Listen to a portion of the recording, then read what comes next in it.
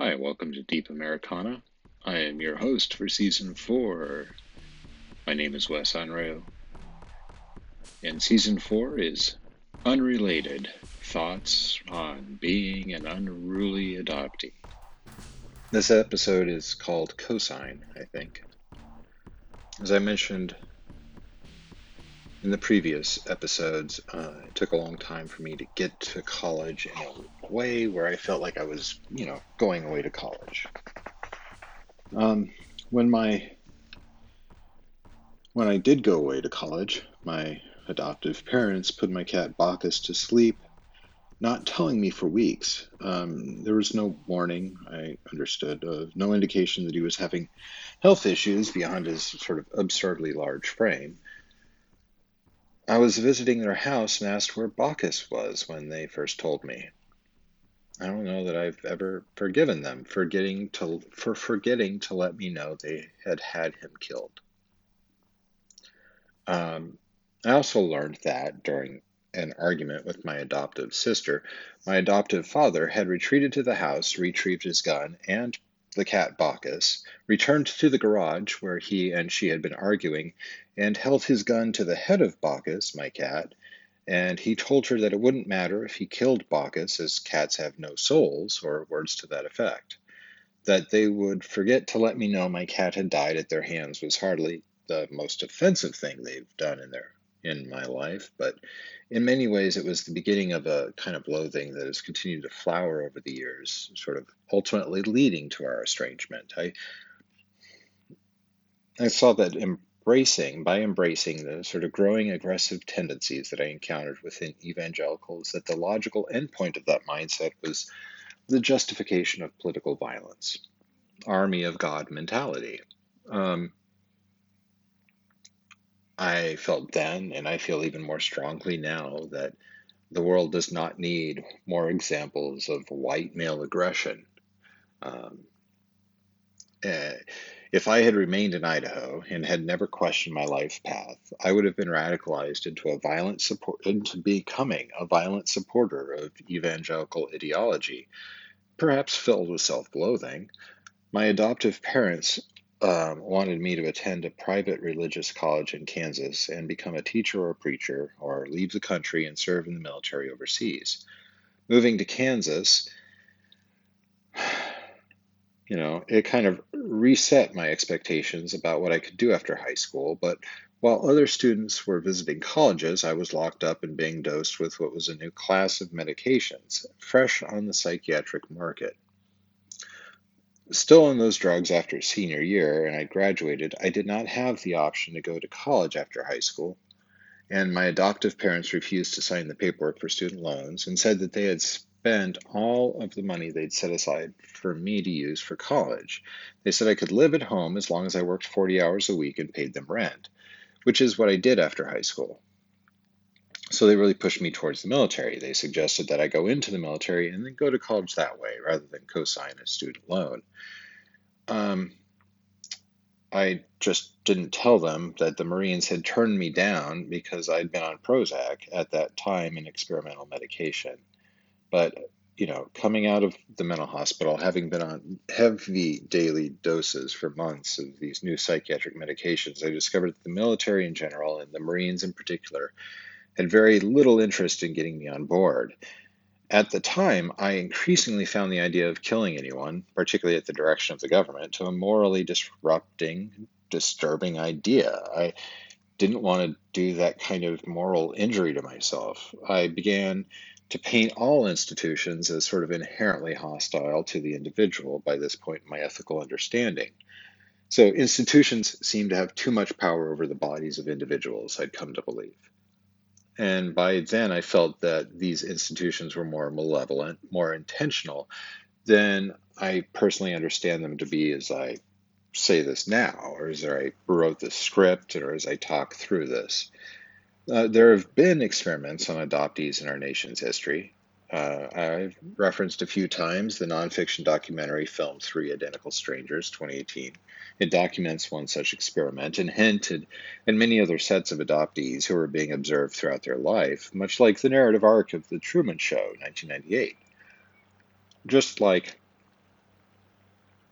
The film Scanners is a meditation on the drug thalidomide scandals. The Truman Show is a meditation on the scandals of the three identical strangers, of this sort of observation, the panopticon of the adoptee's experience. I do not think that I am an experiment like the adoptee triplets, Robert Shafran, Eddy, Galland, and David Kellman, who were literally experimented on in the 70s and 80s, or that there has been a preponderance of surveillance of me more than any other person in today's society. But a lifelong anxiety about my place in the world was made worse, not better, by the circumstances of my closed adoption. Closed private adoption is another way of saying gray market adoption, and is not the normal adoption practice today in the United States. I believe now most adoption services are through adoption agencies, either with oversight from the state itself or under the oversight of the Department of State for International Adoptions. In my situation, which was the result of coordination by two Baptist pastors at two different churches, a family doctor, possibly my biological grandfather, and a lawyer to submit the documents, a secretary to smuggle me out of the hospital, all of the people who made decisions and prepared the process for my birth mother to give me away were men, except for that secretary, playing her part as the birth mother. And there was that woman acting as the replacement to maintain a false front for some reason.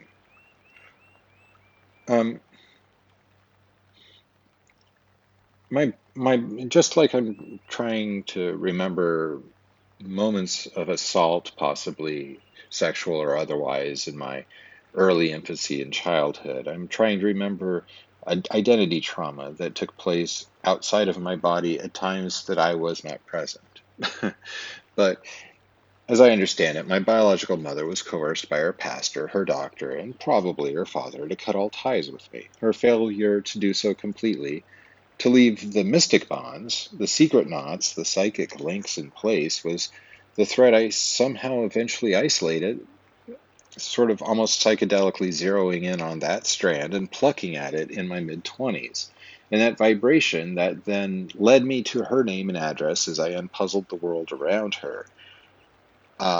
There was a resonance there, something I learned somehow by watching movies about psychics. The Dead Zone.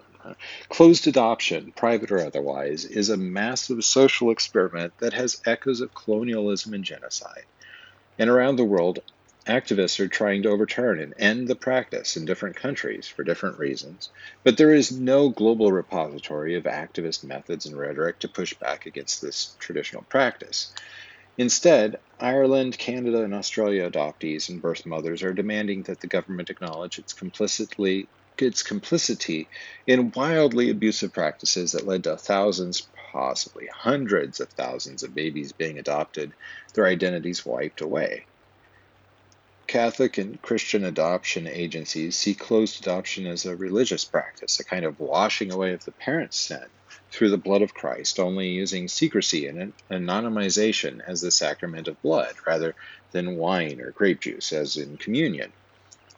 The normalization of closed adoption and the legal framework, think about that, the legal framework that criminalizes adoptee access to their own birth records is not unique to the United States, but the lack of an active anti-adoption activist group set on the overturning of these laws is palpable compared to other countries. I think this is in no small part, and I've said this previously, to the balkanization of the United States' laws regarding adoption. Every state is a new battleground, meaning that all grassroots organizations tend to organize for the most populous states. There's a great organization I was briefly a member of because I paid dues. I let those lapse because I was broke and homeless. I still really like the work, support the people doing it. Bastard Nation. It's ostensibly dedicated to nationwide activism. But this state-by-state situation means that causing coherent change is nearly impossible without a national awakening to the pain caused by closed adoptions. The implications of human rights violations, the parallels with genocidal institutional strategies, These aren't easy things to look at. People disassociate, just like I disassociate as I'm trying to get through relaying all of this verbally. Social groups disassociate the genocidal institutional implications in their own families um, because it's not easy to confront. But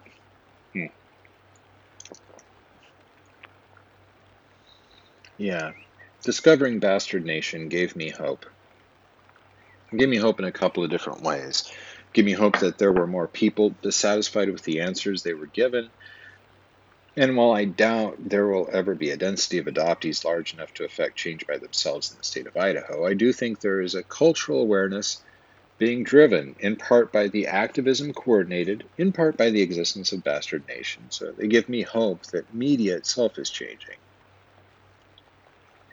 At the very least, I'd never seen Bastard reclaimed until I ran into Bastard Nation online, and it felt empowering to see online. That gave me a little bit of self-assurance I needed to continue carrying on in my own search. At the time, I think I encountered them in 99 or maybe 2000. I had been newly on my own, living in a city apart from my own adoptive parents and far from my biological parents. I had the distance to formulate my own understanding of myself as a citizen and as a bastard, a label then I heartily embraced. I read everything I could easily and cheaply, as I was always one paycheck away from serious poverty for much of this period of my life.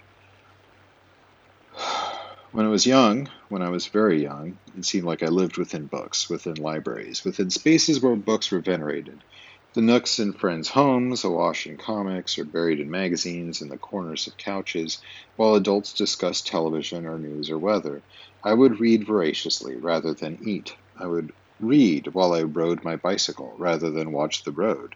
I would read books to hide other books I wasn't supposed to read, like Clive Barker's Imagica. I read a children's library by the time I was 10, which unlocked the adult library for me somehow, there in Twin Falls, Idaho. But as I aged, reading for fun faded. I mean, this isn't entirely true. I found other forms of leisure more available, and I began tweeting in 2008 as a sideline of the blogging and podcasting I was doing at the time. My reading time, when I used to read books, became replaced with tweeting time, which was a kind of incessant search, a search for something to distract me momentarily from the search that always consumed my passive thoughts, a search for who I was, or at least how I fit into the world. Reading was searching, and I read fast. I read less and less for pleasure, unless it was for a purpose or discovery. A few authors could get me to stop my scrolling on Twitter for a while, but I always went back to Twitter. Live breaking chat from around the world is an incredibly dynamic experience, and the earliest years of Twitter provided a lot of different ways to play with the service, so it was a consuming hobby. My speed of reading never faded, but the desire to read as escapism left, and my desire to search, understand, and uncover took over. I wonder if I find it harder in some ways to listen to the insights and daydreams of others as fiction because the noise inside my own head had increased. It was so unsettled at this time. Ultimately, I found that only a few authors had the density to appeal to me and the pain and understanding of pain that I needed to read at the time in my life.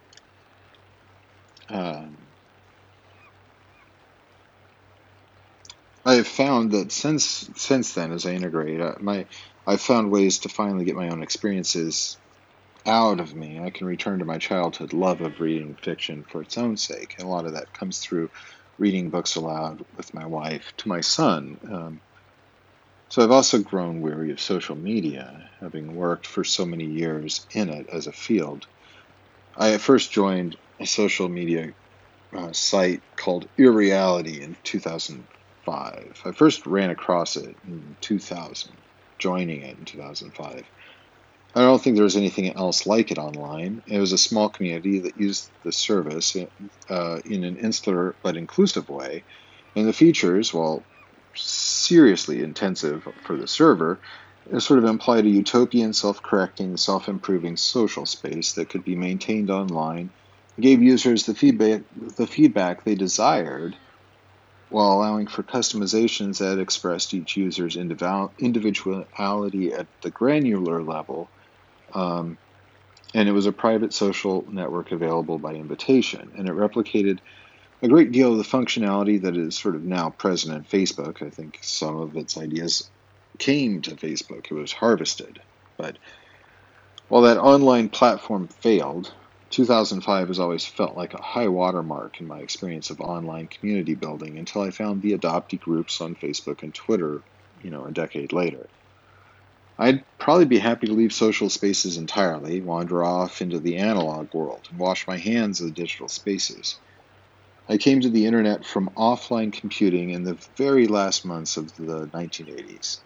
And I have a very clear memory of realizing sometime in 1994 that if I sat in front of an online computer for long enough, I would figure out who my parents are. That somehow it would happen. This was a psychic sense, but it was accurate. There are many, many aspects of being a person I feel I sacrificed along the way to read all the books available through the library system. I remember reading the book Second Choice, Growing Up Adopted by Robert Anderson, and it was the first instance where I began to wonder if my private adoption might actually be a kind of black market adoption, such as he had experienced. Being a bastard, understanding that I wasn't imagining it when I felt like my family didn't always like or understand me, that I didn't look like them, and that was to be expected, not something to which I could alter or adjust. And there's a song by Mortiz entitled Marshland, which encapsulates why I must write this down. The adoption industry is a machine, and it does not hear the voice of the product that moves through its supply chain. It cannot. The rules of capitalization prevent the industry for its own reification from acknowledging the cries of the product. Nothing that I say or do matters to the machine. Nothing that I think or feel matters to the machine, and if I'm dead when tomorrow's gone, the great machine will just move on. Those are the lyrics of Marshland. My life, unexamined, unexplored, is a complicity with that machine. If I did die early through self-abuse, neglect, or suicide, then I am another modicum of data swept up into studies that grease the social levers of the adoption industry. I must stand alive to be a stick in the wheel of the machine. I must draw attention to the horrors trapped in the shadows of the machine, and when that machine transgresses into illegality, I and others must be the vanguard, pointing to the excesses and creating social awareness around the complexities of the industry. I was inspired by Bastard Nation, but I also had a life filled with the struggle to remain employed, befriended, and artistically engaged. When I explained what I wanted to do, what the laws in Idaho seemed to be, and the conflict I felt about how adoptees' desire to search was treated legally, my adoptive parents were open to helping in any way they could, to their credit. In my adult life, they've tried to support my erratic searches and requests to the best of their ability. And as I learned over the years, my fight is not with beings of flesh and blood, but with ideals, with thoughts and spirits of the laws. These struggles take place within stories, sharing new stories, hearing voices in the public spheres, and debating the merits of quaint traditions and unexamined myths taken as gospel for far too long. Change comes with embracing fear, leaning into it to see the promise that knowledge can bring. My adoptive sister said, when I pressed her about starting her own DNA search, that she didn't want to open Pandora's box. I want to peek in. I reminded her that Pandora's box, at the end of it all, still contained hope, arguably the most important gift the gods could have let loose on the earth. I found my tribe by finding friendships and forging relationships outside of the confines of the institutions and situations that were constantly framing my identity in specific ways.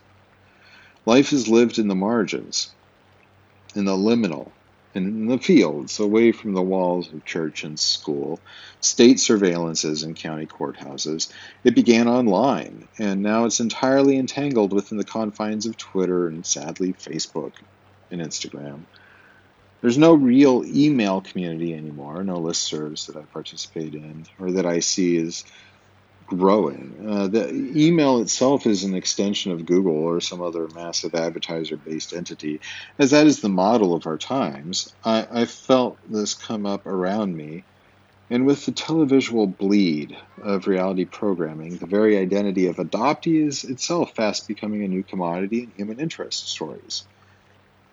Again, I hope that adoptees are themselves telling their stories, centralizing their voices, rather than continuing the kind of exploitation so profoundly articulated in The Truman Show, the 1998 film.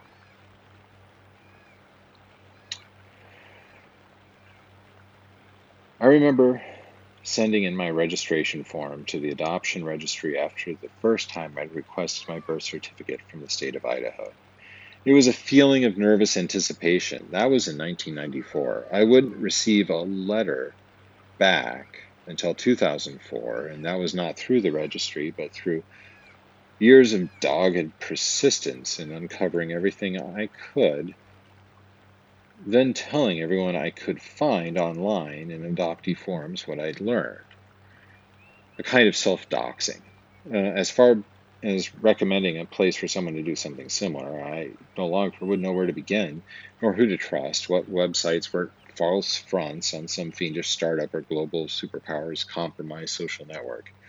At the time, from 1998 to 2003, I spread all of the information I could acquire onto 2 or 3 of the online websites that databased adoptee search requests.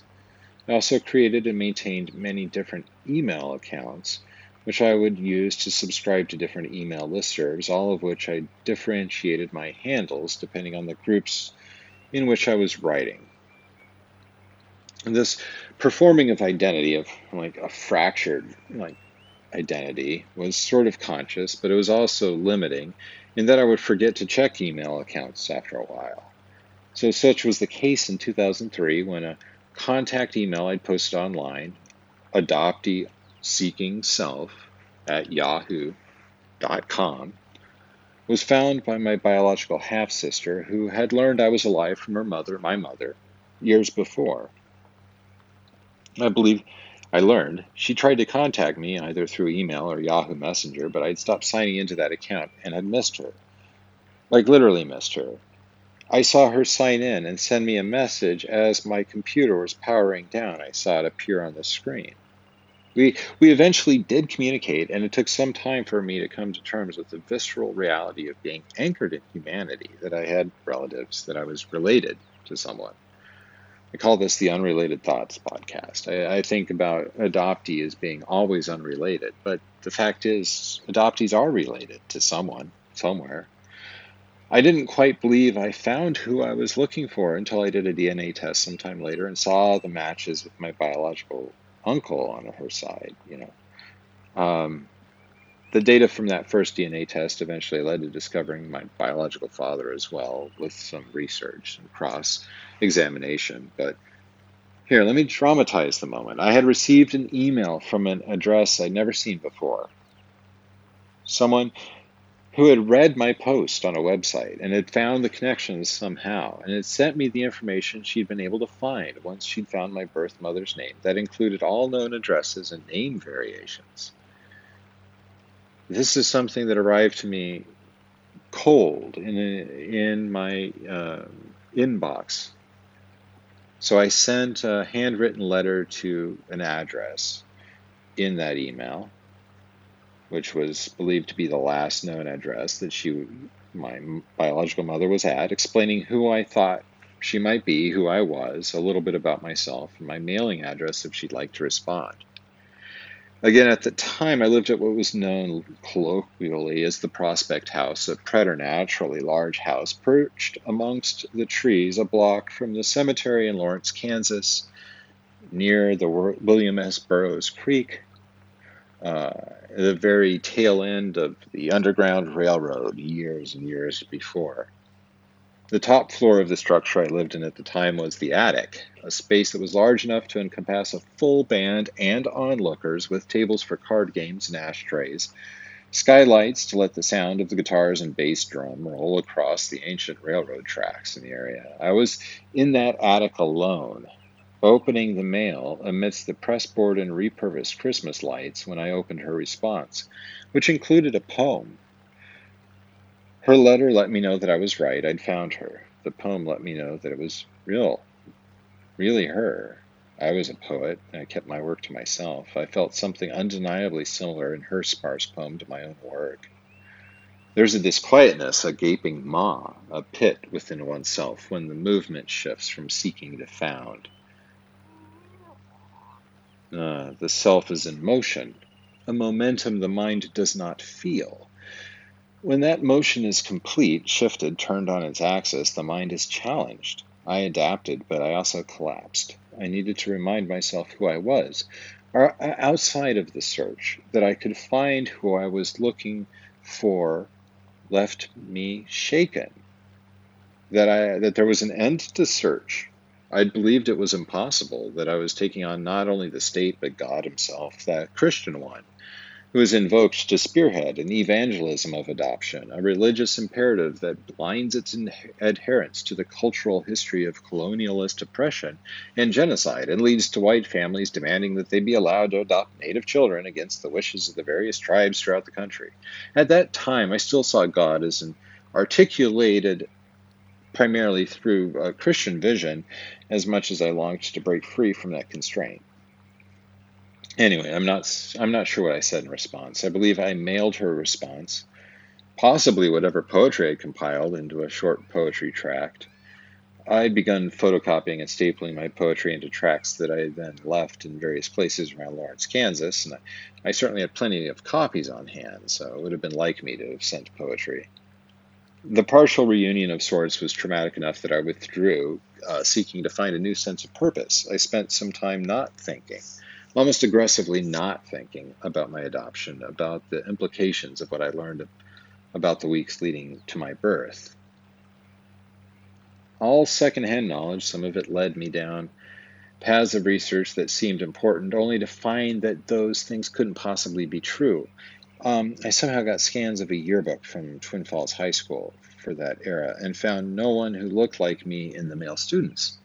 Then I gave up for a long time. A relationship fell apart around me, and I found I no longer cared enough to try to make amends.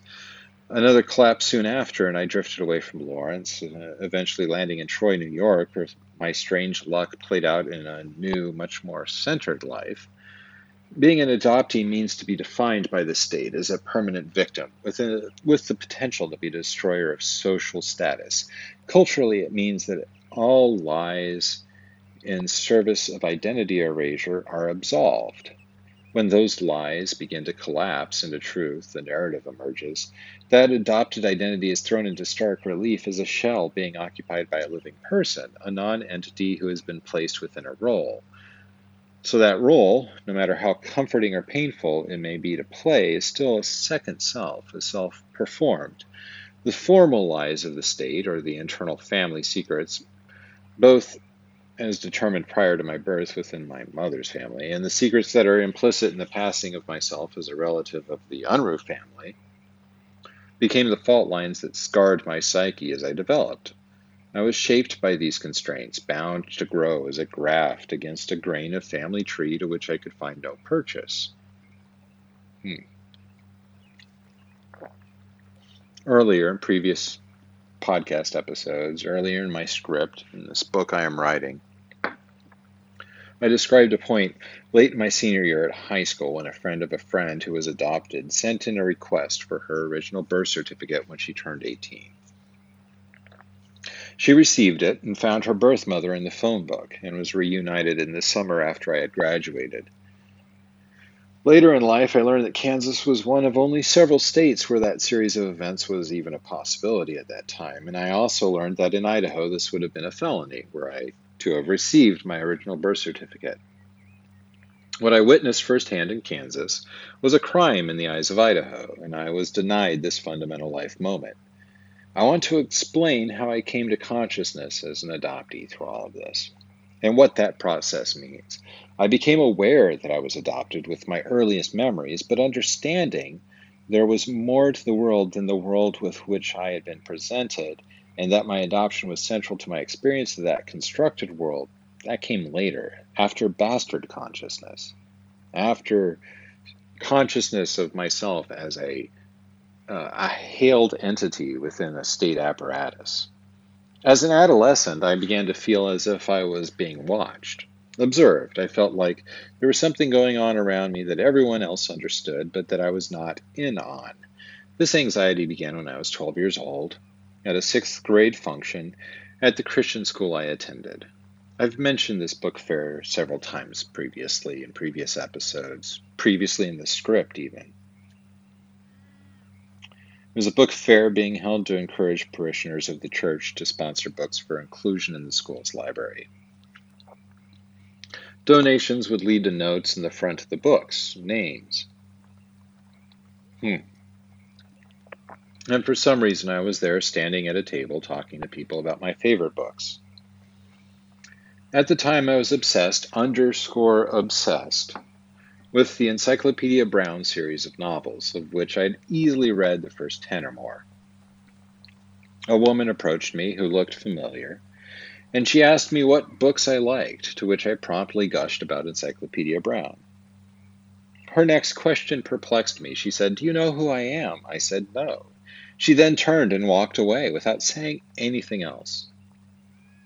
I turned to my friend's mom, the school librarian, alongside whom I'd been standing, and asked her who that woman had been. "That was Mrs. Harper," I recall her saying, or perhaps even, "That was Colleen Harper." I knew I had seen her before, but I never saw her again. I later learned that she shared this moment with others in her family, that she had seen me and knew who I was.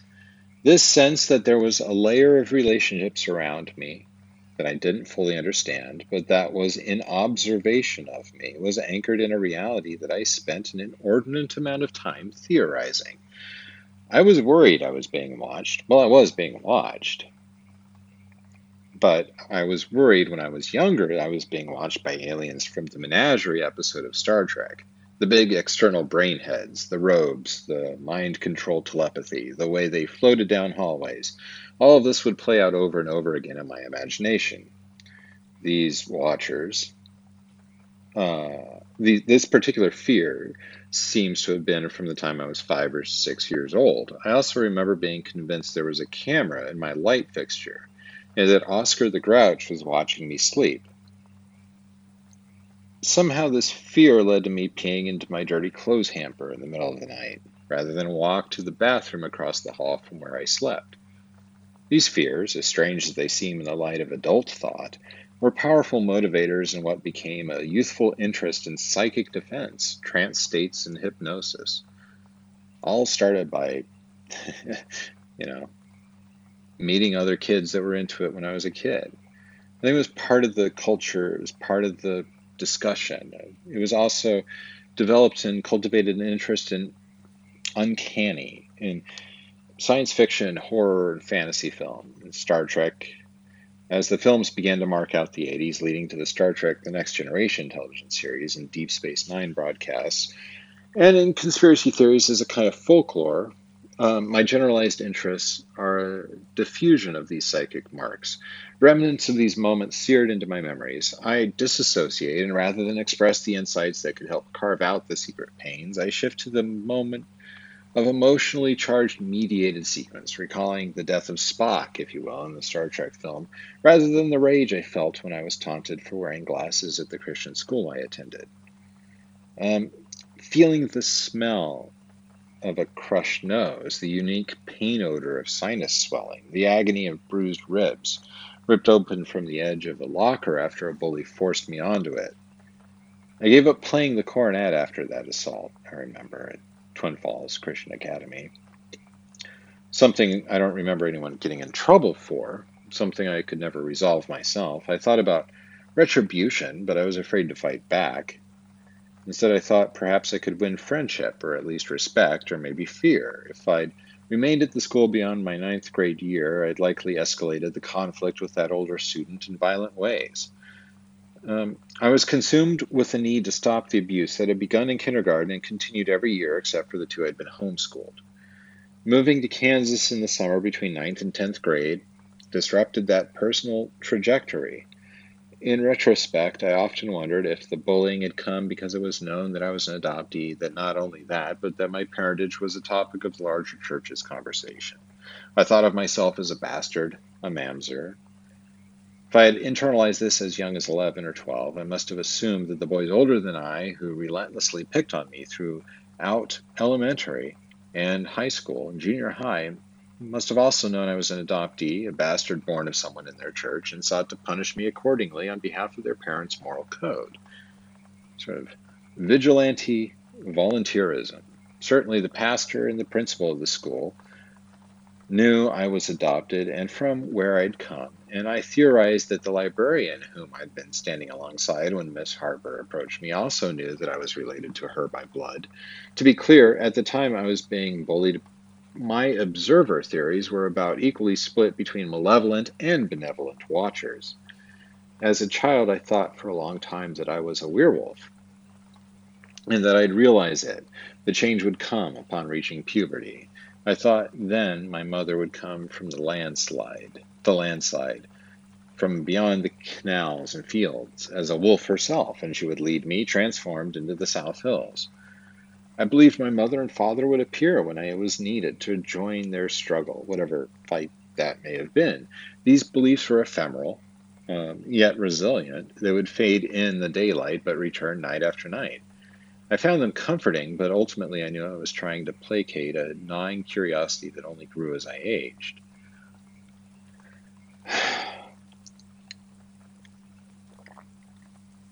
My first realization when I was 17, and I turned 17 in a Christian mental hospital in Plano, Texas. My first realization when I was 17 was when I kept my own private counsel about how little the mental health professionals seemed to care that I was adopted, and preferring to focus all their efforts into medicating my symptoms, either speeding me up or slowing my thoughts in various ways with medications. Through trial and error over several years, I learned that the path to mental health was not to be found through my adoptive parents chasing diagnoses with psychiatrists and Christian therapists they picked out for me. I instinctively began finding alternative drug therapies, and somehow survived without much damage with the guidance of many individuals. My actual salvation was at the hands of a Gulf War veteran with PTSD and Gulf War syndrome who understood how to survive despite the drug regimen imposed upon him by the Veterans Administration. He told me directly to never tell a psychiatrist I had PTSD, that the drugs they were giving him were poison, and he refused to take them after the side effects nearly killed him. For many years, I avoided any mental health treatment on his advice. He taught me what the symptoms were, how to manage them, how to anticipate triggers, how to think through the paranoid moments without being swayed by them into a flight, fight, or freeze response. And he gave tips on how to move into what he called a flow state. I found out later that this is a state theorized by game studies researcher. I think his name is, as I massacre it, Csikszentmihalyi. That's not.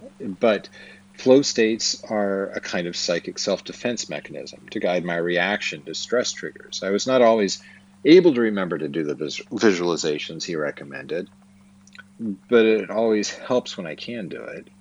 And becoming aware of the symptoms I was exhibiting, and in which I had nearly always exhibited, was concurrent with my growing obsession with finding my biological parents, or at least their names. Becoming conscious of myself was becoming conscious of my own trauma. Years later, I learned that PTSD treatment has probably not progressed much further, but therapy and self-hypnosis, along with some of my own creative processes, have managed to make what I now know as CPTSD less intrusive into my behaviors. Before meeting the veteran, I had read the book The Primal Wound by Nancy Verrier, first printing with a printer's error, my copy was. My copy ended at page 220, and the last 2 pages of text, along with the notes, bibliography, glossary, and biography of the author, were also missing.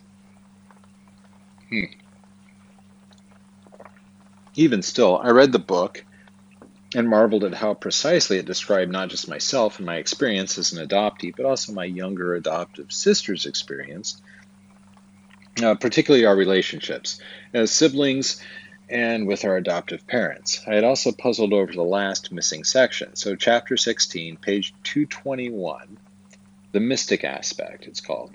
This, being missing from my copy, pestered me. I found her email address and sent her an email and asked, I believe, if she could email me at the end of the book. I explained in the email that I had had numerous odd synchronicities throughout my life, that I felt like a strange attractor of sorts, and that I was resultingly very curious about how she ended her book. Her very gracious response was to ask for my address instead, and she sent me a new copy with best wishes inscribed in the front of the book. Happily as well, for by that time my cat Schrödinger had long since marked my original copy with urine.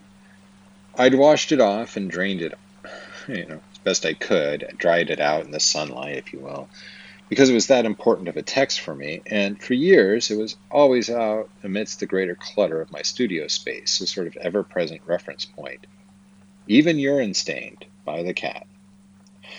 Here's the passage that woke me up and kept me aware. I see my navel as a scar of separation. It is, as I've said, the first whirling scar. I describe in my poetry as such. Adoptee is a birth cry I wrote to centralize my focus on this unrelated text as such as a deconstruction of the wound that Nancy Verrier describes in this passage.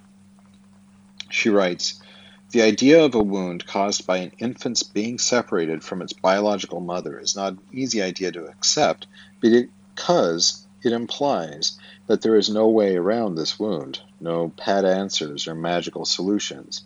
It implies that all adopted children suffer from this wound, and that although there are certain criteria for evaluating the symptoms of the wound, different adoptees will respond to these manifestations differently. While it is certainly true that the wound cannot be entirely healed, it is hoped that there are ways in which it can at least be mitigated." She concludes the chapter with an articulation of the overarching complications within our culture. If I hope for any impact at all from this process of writing out my experience, reading it aloud, contemporizing it, sort of riffing upon it, is to humanize and provide a narrative frame to make explicit the lesson packed into what is her closing paragraph on page 109. Loss is paramount in the understanding of what is going on with each member of the adoption triad. The adoptee is feeling the loss of the birth mother is feeling the loss of her child, and the adoptive parents are feeling the loss of their fertility and genetic continuity. None is able to grieve, sometimes because the feelings are so repressed or denied as to make them inaccessible, other times because society ignores their grief and thinks that the adoptee and adoptive parents should feel lucky, and that the birth mother made her choice and should get on with her life. As I've said before, ours is not a society which understands loss very well. Adoption is seen as a happy event which calls for a celebration, and this may be true, at least for the adoptive parents, but it is also true that there is loss involved for everyone. Loss which needs to be mourned. Loss which is not mourned can be debilitating, leaving one feeling at the mercy of unexplainable and unpredictable feelings. Understanding, acceptance, empathy, and communication are the keys to the beginning of healing. That's sort of an end to that passage. Her book is empowering for many adoptees, and over the years I've relied on it as a guidance in place of the mental health practitioners, which were complicit in what I saw at the time as religious brainwashing, complete with drug and repetitive Christian music on endless loops, the Petra Praise album, always being played, that I endured in a youth behavioral ward in a mental health hospital facility in Plano, Texas. My adoptive parents put me in. I spent my 17th birthday in that hospital, as I've said. The album Praise by Petra playing in the background. I spent nearly 2 months, over 7 weeks, from the beginning of March of 1991 to the end of April. I returned home to a country changed while I'd been gone. I'd changed as well. I was no longer trustful of any adult, particularly my adoptive parents and the people they wanted me to divulge my innermost thoughts. Hmm.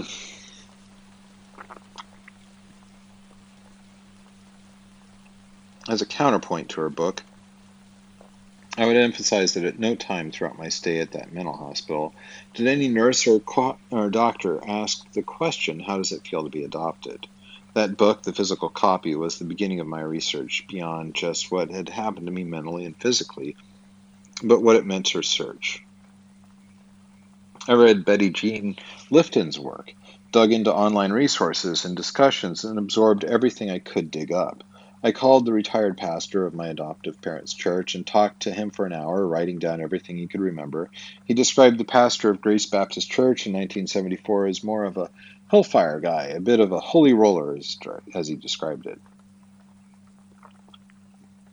That was the church my biological mother was from. He was certain.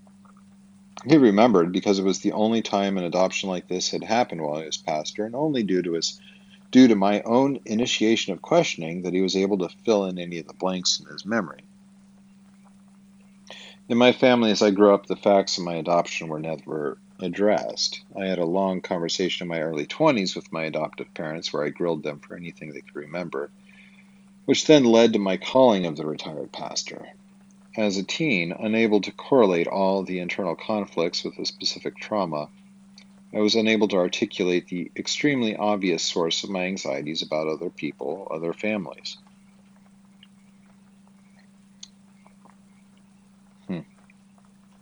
And think back on that. And during that time in the hospital, I learned to mask my immediate depressive symptoms rather than discuss them, as it was the only visible way to win my freedom from the incarceration, or so I believed.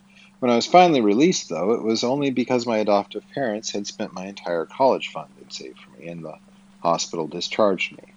So learning this sent me into a deep and abiding depression. My false self, which I had learned to deliberately construct, thanks to daily group therapy sessions, became a shell, a vehicle I used to navigate the false relationships my adoptive parents insisted I maintain.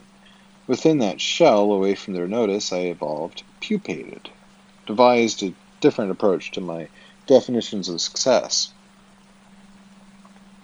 Idaho is by no means the only state with horrible human rights record laws when it comes to human trafficking victims of adoption. Many states were infected with bad myths, evil memes, if you will, early in the history of the adoption industry practices.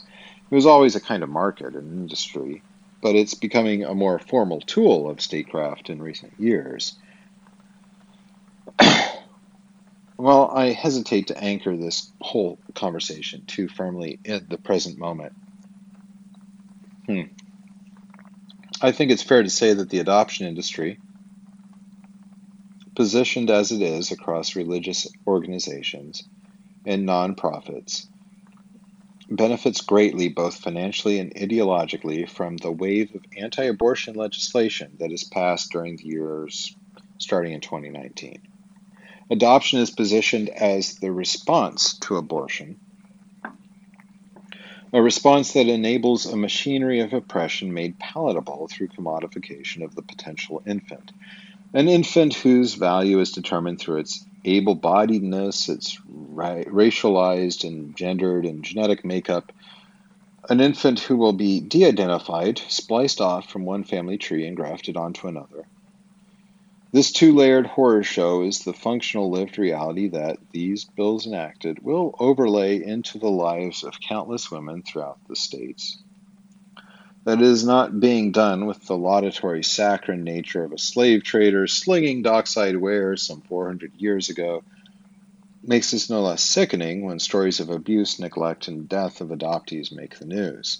The most heartbreaking to me being those, as I've mentioned, international adoptees now deported, denied citizenship despite being taken as infants from the countries of their birth, and then sent back to live in a culture they don't understand and a language they perhaps cannot speak. Paul Fernando Schreiner, he was deported to Brazil, or Adam Krabser in South Korea, Philip Clay, there are too many others. Yet even within the 4 years I've been alive, Adoption practices had begun to change in the state of Idaho. By the time my parents adopted my sister, she was no newborn. My sister's adoption took place 2 weeks or so after she had been born, while I was born and adopted within hours. And I slept in silent shock the night I arrived. While I often pored over the differences in our adoptions as if those were the two types of adoptions, and if I could understand them, I could unravel some new insight into our presences. I thought more about her adoption as a marvel, a moment of divine inbreaking. As a 4.5-year-old boy, gaining her so close to Christmas felt like a divine or at least angelic expression of favor. The gods clearly blessed our family, or so it seemed in the moment. In thinking about this reflectively, years later in my mid-20s, I wondered if this was the curse where it all began. My sister's presence was a constant rage, often destructive, that underscored her unhappiness with her lot in life as a toddler. So God had dropped a second time bomb into our family, I being the first. Searching for my family meant thinking through my life and the lives of those around me and asking why, asking how could it have been different, and asking, sincerely, if this was divinely inspired, what was God thinking? Searching for my identity, at least in the first few years, meant dealing with all of these memories and family myths in a new light. It also caused me to put my adoptive parents at arm's length for years, while I found my own equilibrium as an autonomous adult. Searching for one's identity is essentially digging into one's own personal horror. Becoming an adoptee and searching means confronting the horrors that one's shadow self is constantly throwing up in front of you, projecting onto others around you. I'm going to go into that a lot more in the next episode, but I really appreciate you sticking with me through this one.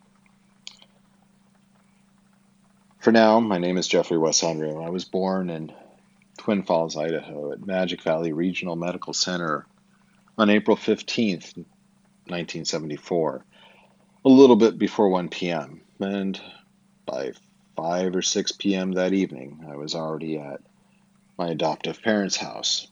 I've sort of been putting the puzzle of it all together ever since. Thanks for joining me.